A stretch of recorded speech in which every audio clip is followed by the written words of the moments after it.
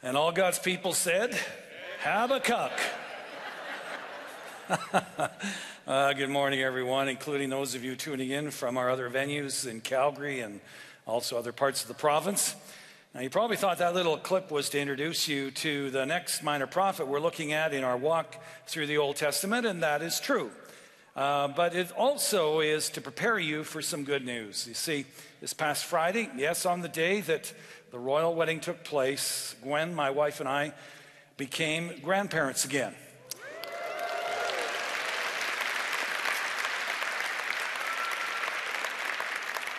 And to think that 30 years ago when we arrived at this place, our oldest son was 6 months old. My goodness. Anyways, and what I'm especially excited about is Matt and Arian finally used my favorite names, both a first and middle name, to name our new grandson, which is Habakkuk von Hoffenshore. Doesn't that have a nice kind of German ring to it? Well, I thought so, but unfortunately Matt and Arian didn't. So seriously, they named him Evan Levi Shore, younger brother to Ethan and Ella. And once again, we praise God for his creative power and for the safe arrival of Evan. Okay, I invite you now to begin hunting in your Bible for the book of Habakkuk. And while you're doing that, I should have plenty of time to give you some background to the book we're about to look at. Habakkuk was written after the fall of Nineveh and the nation of Assyria, which you will recall was the superpower at that time. We looked at Nineveh and that whole situation in our study of Nahum and Zephaniah. We know that because in chapter 1, verse 6 in Habakkuk, the Lord talks about raising up the Babylonians, referred to as Chaldeans in some of your translations, to bring judgment on Habakkuk's people, which we know happened in 586 BC, about 25 years after Nineveh was conquered by the Babylonians. Therefore, the book of Habakkuk is most likely the last book written just before Babylon invaded and destroyed the southern kingdom of Judah and its capital, Jerusalem. And it took every surviving able man and woman back to Babylon as slaves for a period of about 70 years, known as the exile. And so let's dig into this book, but before we do, would you stand with me as we dedicate our time in the Word to the Lord? Our Heavenly Father, we thank you for your Word, and we recognize, Lord, that you have given us your Holy Spirit to actually help us to understand the Word. We ask, Lord, that you would teach us today what it means, Lord, to wrestle with some of the issues that Habakkuk did.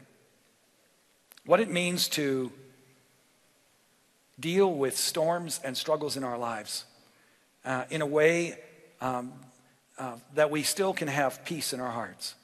And so I ask, Lord, that you would teach us by your Spirit, that you would soften our hearts, you would focus our minds, and then you give us the courage to respond in whatever way you would have us to. For I prayed in the precious name of Jesus. Amen. You may be seated.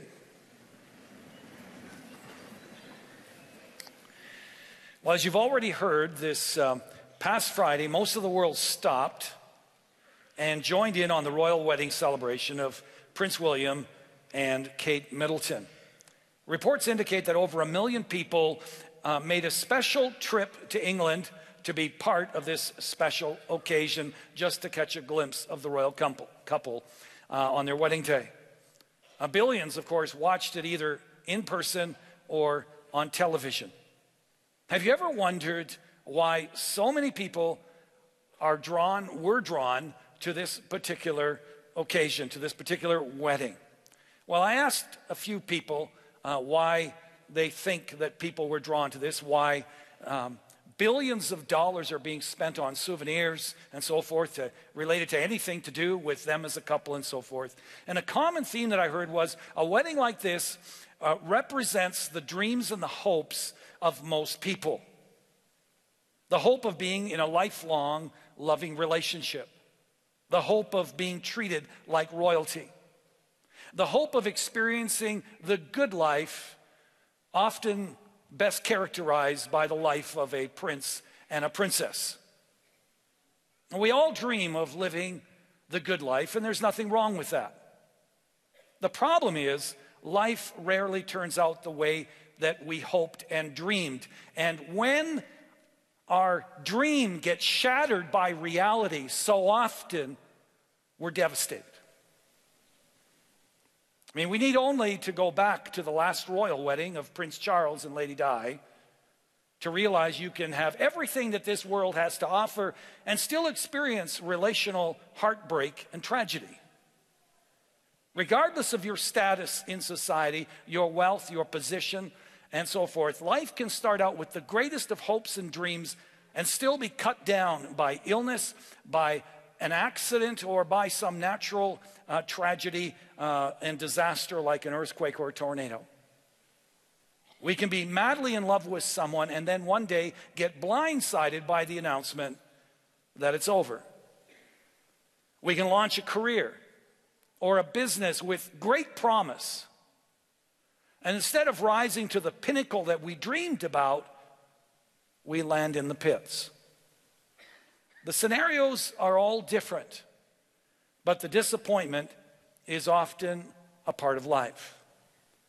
When the good life that we have longed for, that we have strived for, always just seems beyond our grasp, or when it's ripped from us because of a relational breakdown or some unfortunate circumstance, the disappointment is enormous. And often it causes us to demand answers from God, an explanation why things are the way that they are. I mean, even people who do not believe in God get mad at the God they don't believe in. And they demand answers from the God they don't believe in, because life isn't turning out the way they'd hoped. Well, Habakkuk was attempting to sort out disappointment in his life, and particularly in his world. And he had questions burning in his heart that he wanted answers to. And so while the other minor prophets, which we've looked at, addressed the Israelites, the northern kingdom of Israel, or the southern kingdom of Judah, warned them of coming judgment and so forth, Habakkuk does none of that. He doesn't address any particular group. He records his conversation with God about his confusion over the ways of God and also the silence of God. Look at verse 2 of chapter 1. Habakkuk says, "How long, O Lord, must I call for help, but you do not listen? Or cry out to you, violence, but you do not save? Why do you make me look at injustice? Why do you tolerate wrong?" You see, Habakkuk is bewildered. The world's a mess. His own country, Judah, is full of immorality and lawlessness and injustice. The economy's gone down the tank. Its judicial system, its political system, both of those systems are corrupt. Most of the religious leaders of his day are self-obsessed hypocrites who are teaching what people want to hear rather than God's truth. And it's killing him. And he's wondering why God isn't doing something. Have you ever felt that way? Ever wonder why it seems that evil people seem to prosper and good people seem to suffer? Ever reflect on the poverty and injustice in the world and wonder why God isn't doing something about it?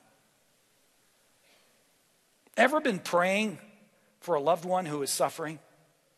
Or about finding inner peace after losing your job, or after a romantic relationship that meant so much to you exploded in your face? And you feel like not only is God not hearing you, but he doesn't even seem to care.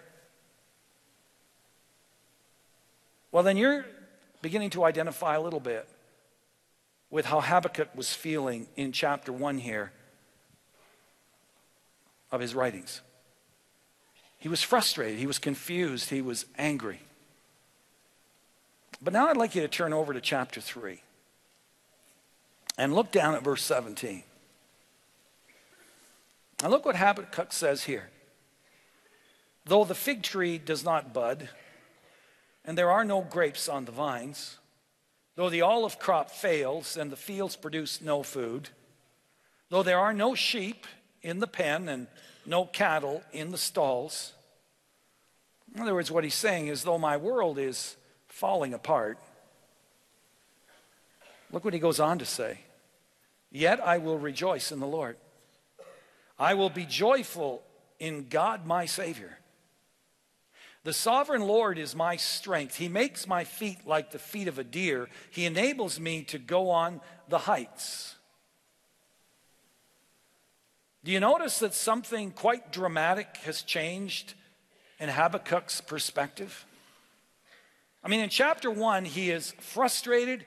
He's full of burning questions. Here in chapter 3, he's content and at peace. Here in verse 17, he essentially says, if everything I rely on fails, if everything I'm leaning on for stability crumbles, I will trust in the Lord. My confidence in the Lord will not waver. The Lord himself is my strength. And so the question I want to address in the time remaining is, how did Habakkuk come to this place here in chapter 3? How did he move from his soul being in turmoil in chapter 1 to being in a place of peace in chapter 3? Well, I think we'll find the answer here in his writings. First of all, Habakkuk brought his feelings and his doubts to God. The entire book of Habakkuk centers around two major questions that Habakkuk is wrestling with. Interestingly, the name Habakkuk, by the way, means wrestling.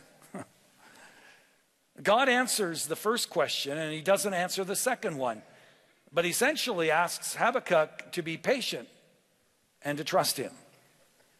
The first question, or series of questions, I just read from chapter 1. And in a summary form, basically, Habakkuk's asking the Lord, Lord, why are you silent? Why aren't you responding to my prayers? It's the mystery of unanswered prayer. Habakkuk is angry at the injustice and the immorality that he sees around him. And what bothers him the most is he's been crying out to God to do something. And of course, like all of us, in his mind, he's got it all planned out. You know, if God was engaged, then God would be doing this and this and this. I mean, it's plain to see. It's obvious. But he's saying, God, why aren't you doing this? Now, if you have unanswered prayer, if you've been going to God over some issue in your life and feel like he's not been hearing you or he's not been responding, you need to hear how God responds to Habakkuk. He basically responds to him in verse 5, and I'm just going to give you what he says in verse 5 in kind of today's vernacular. Habakkuk, the Lord says, I have been answering your prayer. You accuse me of being inactive, but I've been working behind the scenes in ways that you know nothing about. For you see, Habakkuk, I see things you don't see. I know things that you don't know. And even though I'm doing things differently than you would do if you were me, doesn't mean I've been inactive or not responding to your prayers. And then he goes on in verse 6 to explain that he's been planning to use the Babylonians to serve as his instrument of justice on Judah and Jerusalem.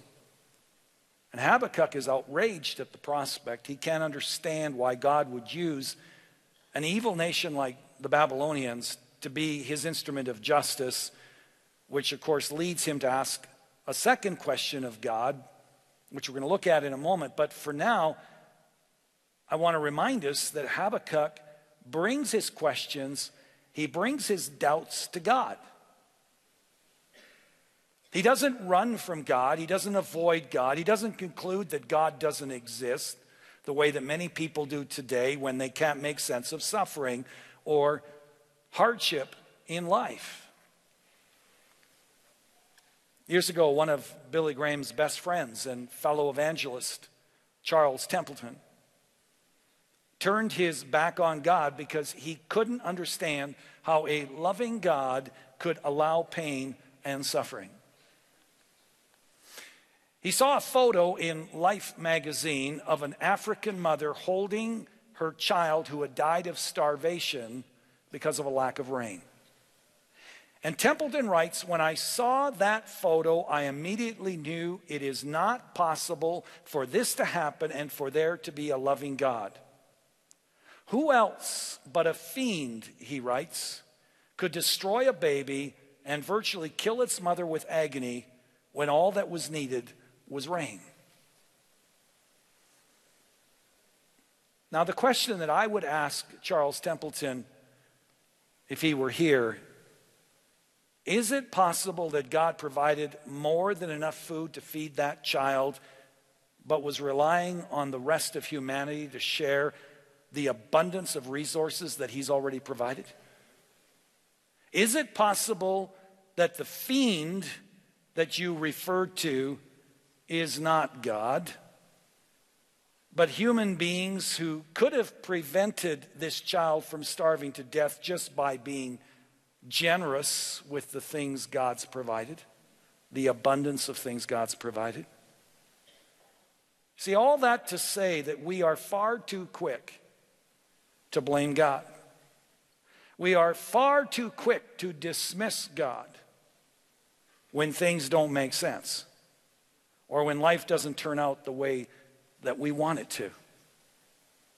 Stuart Briscoe tells how earlier in his pastoral ministry, he would have single young people say to him, "I used to be into Jesus and used to be into church, but not anymore. I tried Christianity, I tried the church, it doesn't work." And Briscoe says, when I probed a little further to find out what was behind all of that, I discovered that when they talked about trying Christianity or the church, what they really meant was they tried the young adult ministry not to find Jesus or to know Jesus better. They tried the young adult ministry to find a mate. They expected God to give them a boyfriend or a girlfriend, and when the girl or the boy that they figured that God owed them didn't show up or didn't take an interest in them, they blamed God and they pulled the plug on God.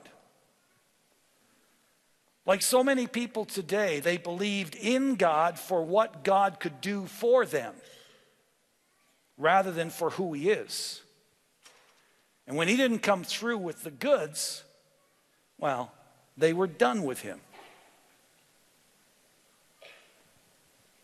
Those of you who are in love, how would you feel if your lover loved you only for what you could do for them? Loved you only for your money or for your possessions or whatever? Wouldn't you find that just a bit repulsive? Now you understand how repulsive it is when we serve God, when we worship Him only because we figure if we do that, then He'll come across with what we really want, and that is the good life.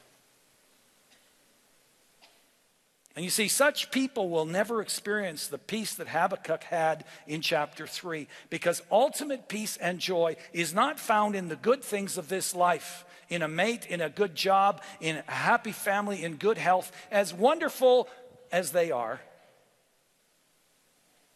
No, Psalm 62:1 makes it very clear that true peace is found in God and God alone.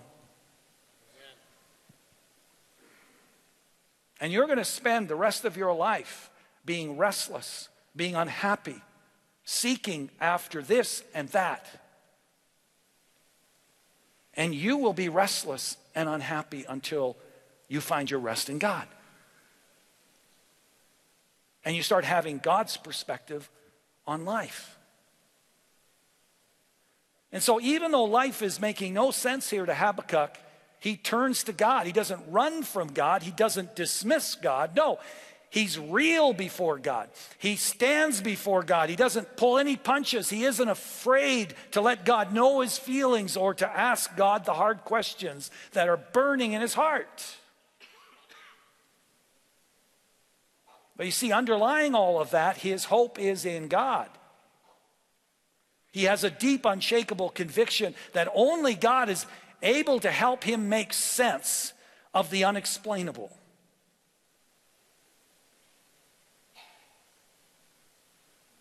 And even if he doesn't get an explanation, he still finds refuge in God. His hope is in him. So let me ask you, when life doesn't make sense, when you become aware of abuse or you become aware of injustice and it enrages you, do you block it out? Do you pull the curtains closed on your conscience? Do you stew over it maybe? Or do you bring your questions, your doubts, all these troubling issues to God and talk to him about it? I believe that God invites us, wants us to come to him. That's why we see examples of it in the life of Job. We see examples of it in the life of Habakkuk. He wants us to wrestle with him over these issues. He invites us to do so, rather than to go perhaps to someone else who will convince us that life is hopeless and to cash it in and to give up on God. God may not always act or respond the way that you think he ought to, but he does want you to come to him with these things and to help you understand his heart, his character, his ways, and through this experience his peace. Habakkuk found peace because he brought his feelings, he brought his doubts to God. Furthermore, Habakkuk found peace by choosing to live by faith. As I mentioned a moment ago, when Habakkuk hears that God is going to use the Babylonians as his instrument of judgment on his people, the Israelites, he is incensed.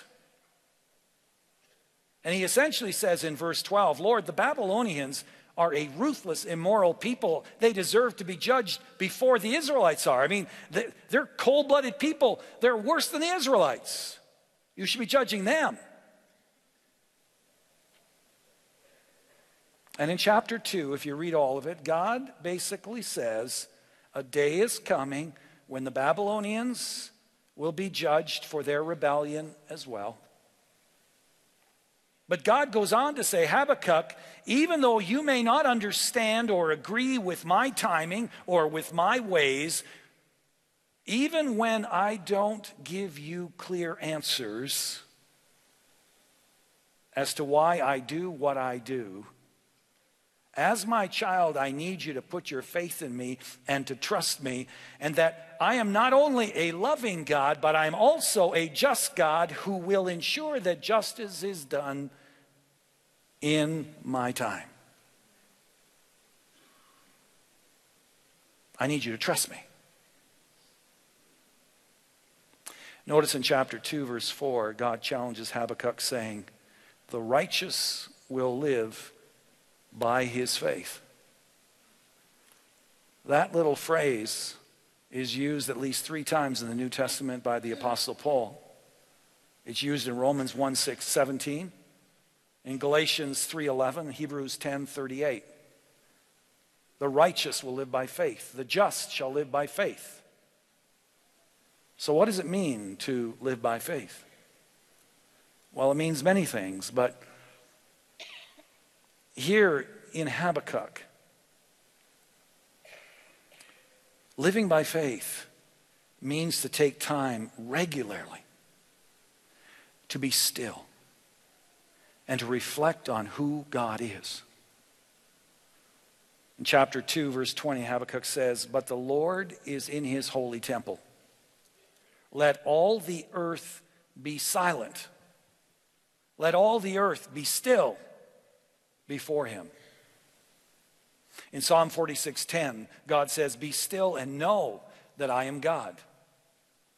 You know, when I used to read that verse as a kid, I thought being still meant to sit still. You know, those inspired words that mothers used to utter in church as they embedded their fingernails in our legs. Be still, you know, sit still. But that's not what this means. In the Hebrew text, to be still means to relax, to let go, to cease your striving. And by the way, it doesn't mean to go to sleep, okay? God is saying to Habakkuk, and he's really saying it to us, stop trying to figure it all out. Stop trying to fix it all yourself. Be still, let go, and trust me. Notice again, Psalm 46:10 says, "Be still and know that I am God." He's calling us to reflect on his character. He's calling us to know who he is so that we can put our confidence in him. I mean, isn't it true that it's hard to trust a person that you don't know? Well, the only way that you can learn to trust someone is to get to know them. And God's saying here, you are never going to know me as long as you just keep striving, as long as you just keep going 140 miles an hour, and you never sit still and come to know who I am and reflect on my character.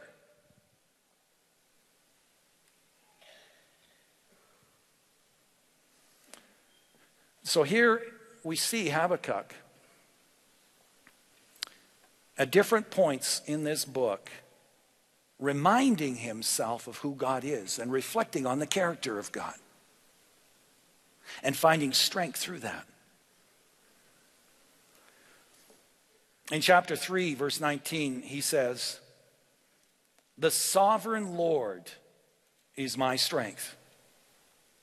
He makes my feet like the feet of a deer. He enables me to go on the heights." And Habakkuk here is reflecting on the sovereignty of God.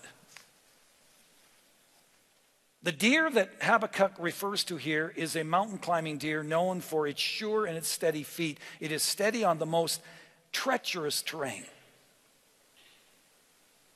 And this is God's promise to us. He is our sovereign God, which means he is in control. There is nothing that happens to us that he isn't aware of. In other words, he does not look the other way when trouble comes our way.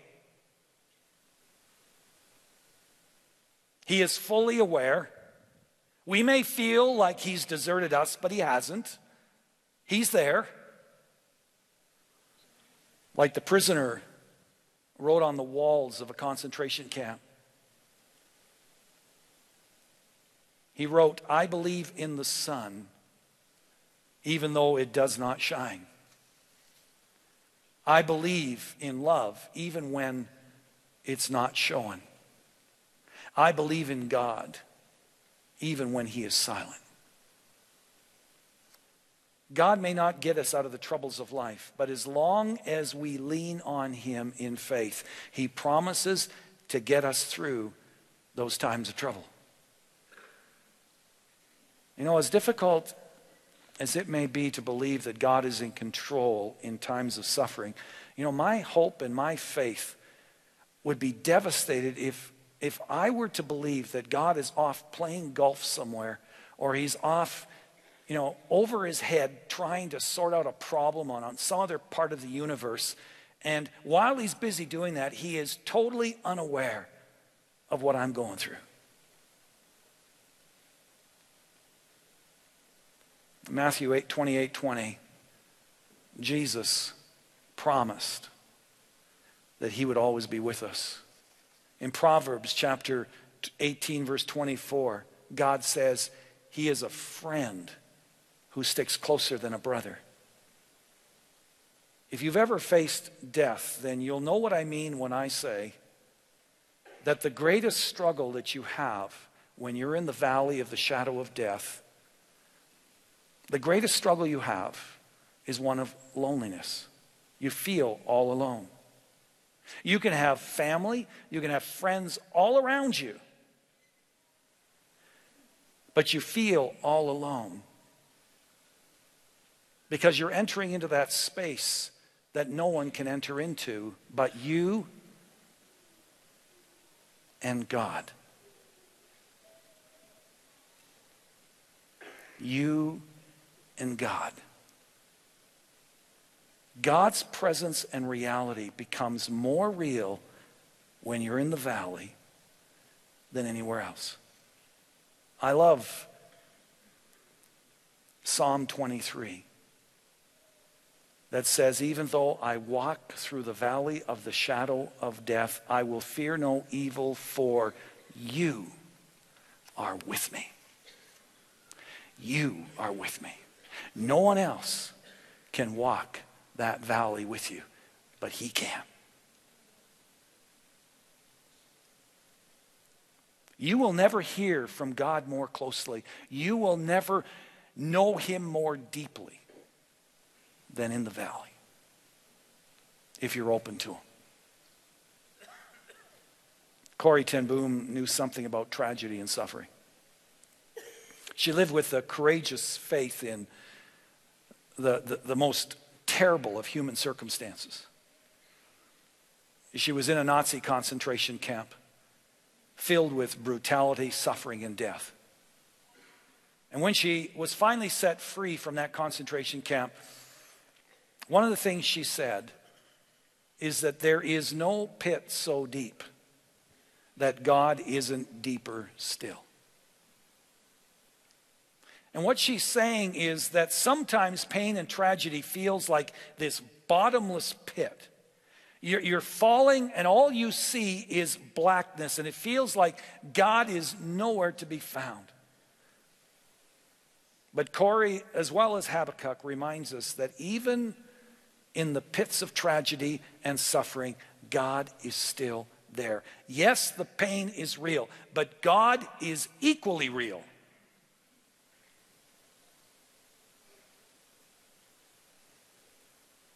We see only the present. It's kind of like we're, on the sideline and we're watching a parade, and we see only what's in front of us. God, as it were, is kind of up in the Goodyear blimp, and he sees the entire parade from the beginning to the end. His perspective is totally different than ours. And that's why he calls on you and me to trust him.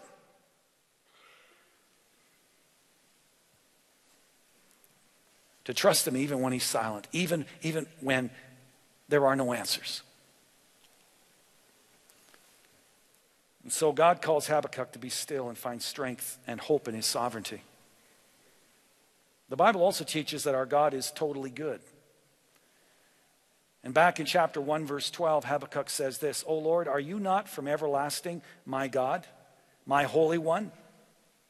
And then notice he says, "We will not die." What? He's just affirmed several aspects of God's character. He's everlasting. He's the Holy One. And then he says, "We will not die." Habakkuk reminds himself of the goodness of God here. Even though he doesn't understand the ways of God or even agree with the method of God's judgment on his people Israel, he has complete confidence in the wisdom and in the goodness of God, and also in the promise of God that God would bless the whole world one day through the people of Israel.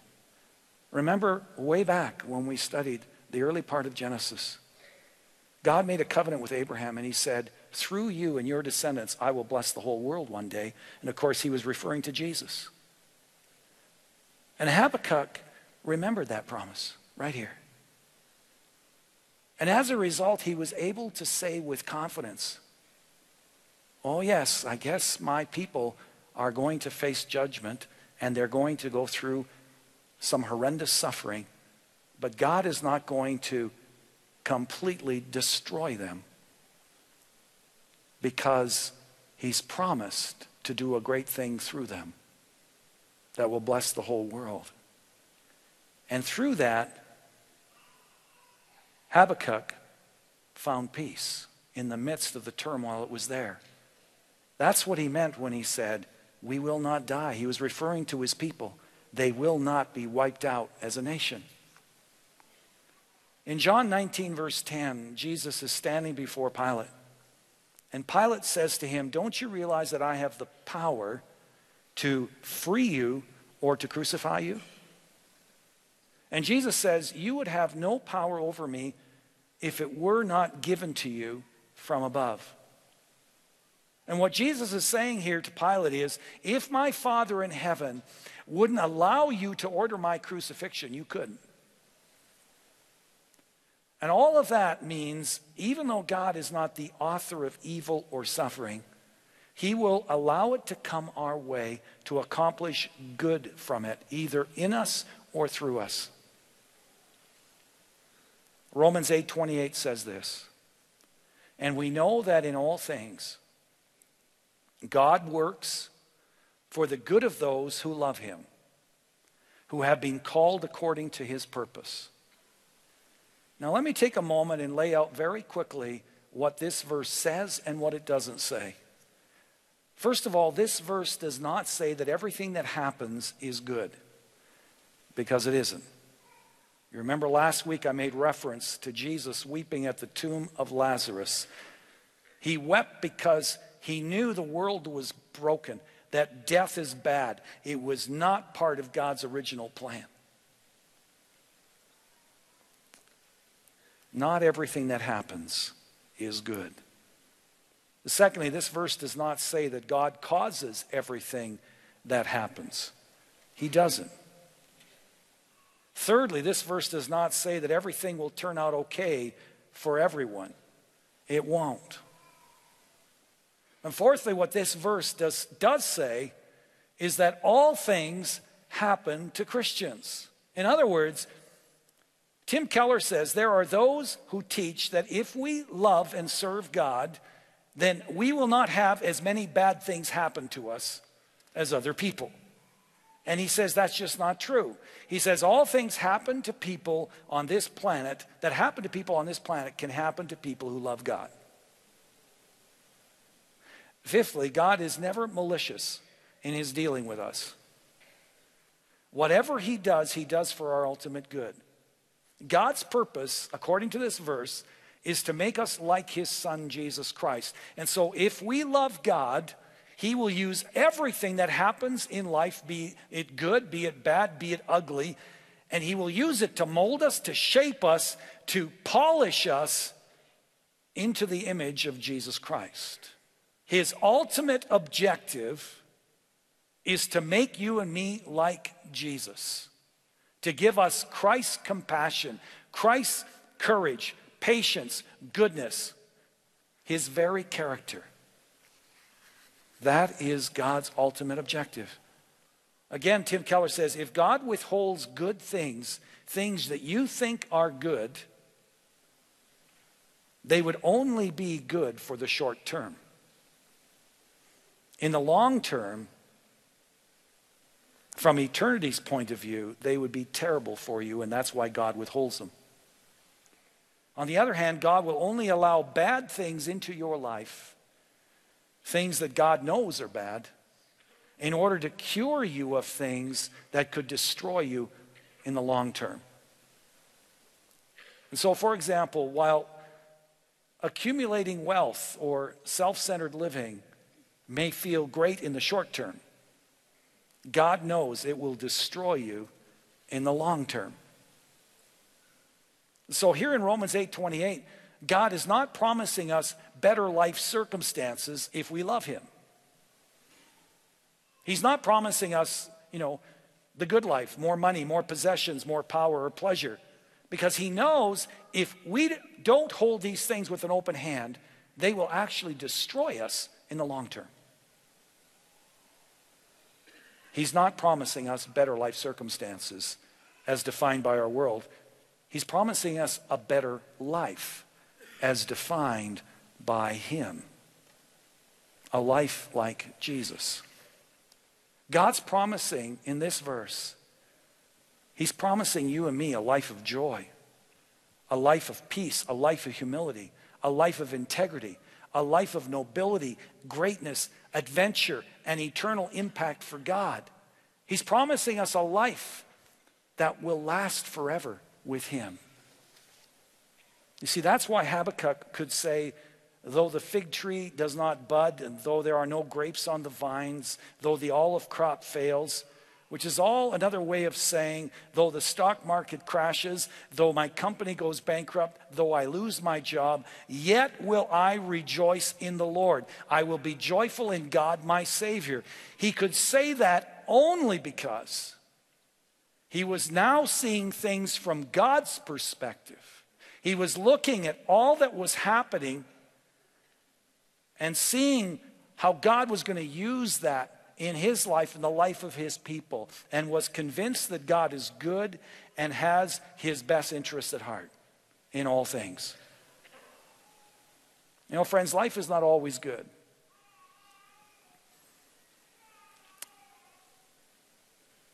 But I affirm the words of Habakkuk that God is always good. Hold on to that when you're in the middle of a storm. When you have no answers, nothing makes sense, and you will know the joy and the peace of the Lord. Now, it's important at this point that I clarify that this teaching is not calling us to resign ourselves to fate, to resign ourselves to this attitude that says, whatever will be, will be. Which, by the way, is most religions outside of Christianity actually teach that. Resigning ourselves to fate. Habakkuk did not come to a place of resignation here. He came to a place of acceptance. An acceptance of God's sovereignty, of God's goodness, and also of God's purpose being fulfilled in his life. And folks, there's a big difference between resignation and acceptance. The Christian faith doesn't resign to fate. No, the Christian surrenders to God and the purposes of God in all that happens to us. Resignation says it's all over for me and lies down quietly to an empty universe. Acceptance rises up to meet God and says, now that you've allowed this to come into my life, Lord, what's next? What do you want to accomplish through this, in me and through me? Resignation says, what a waste. I've just gone through 10 years of whatever it is, cancer or, bankruptcy or whatever. What a waste. That's what resignation says. Acceptance says, in what redemptive way can you use this mess, Lord? Elizabeth Elliot has said, the Christian accepts suffering and uses it as a springboard, a platform. Some of you may recall that Mrs. Elliot is the woman whose husband, Jim, lay face down, dead in a river with an arrow in his back, martyred for Jesus Christ by the very tribe of people that he was trying to reach out to. So what did his young wife, Elizabeth, do? Oh, she grieved and mourned, you can be sure. But out of those ashes of sorrow, she boldly declared her faith. And like Job, she said, I know that my Redeemer lives. And rather than resigning her life to fate, she turned to God and she said, in what redemptive way can you use this mess, Lord? And she took the hand of her 6-year-old daughter. And she took the hand of her friend, Marge Saint, the wife of another missionary who was martyred alongside her husband, Jim. She took her daughter's hand, her friend's hand, and they all walked back into that jungle and to that tribe. Only this time they weren't killed. They were accepted. And they translated the Bible, and in time, that entire tribe became followers of Jesus Christ. And years later, Marge Saint's daughter, at the age of 15, stood in the river where her father had died, and she was baptized by the very man who had killed her father. A man who is now the pastor of that tribe of people. You see, that's what happens when you live by faith rather than by your feelings. You say, Lord, I may not understand this, or Lord, I may not even like this. In fact, this doesn't feel good at all. But I trust you. In what redemptive way can you use this mess, Lord? This is the biblical prescription for joy and peace while in the middle of the storm. When trouble comes knocking, we have a choice. We can run from God. We can blame God. Or we can run to God and be honest with Him about our doubts and fear. We can try to take matters into our own hands and miss God's very best for us, or we can trust God and let Him transform us into the image of His Son, Jesus Christ. You know, I may not be able to tell you why you've had to face certain storms in your life. But as one who has walked through the valley of the shadow of death, I can tell you from personal experience that whatever the problems, whatever the crisis, you need not face it alone. We may not know how it's all going to turn out, even as Habakkuk in this journey of his didn't know how it was all going to turn out. But we know the God who will work it out for our ultimate good and His ultimate glory.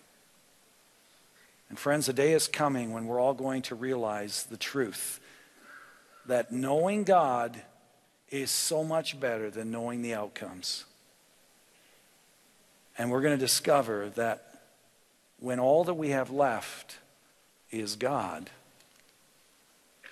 that God is enough. And you see, that is the question that God asks you and me now and asks us always. Am I enough? Am I enough for you?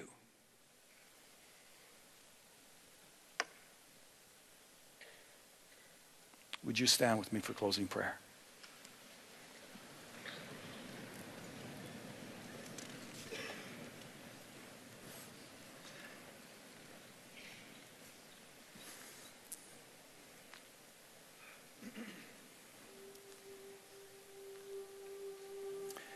Our Heavenly Father,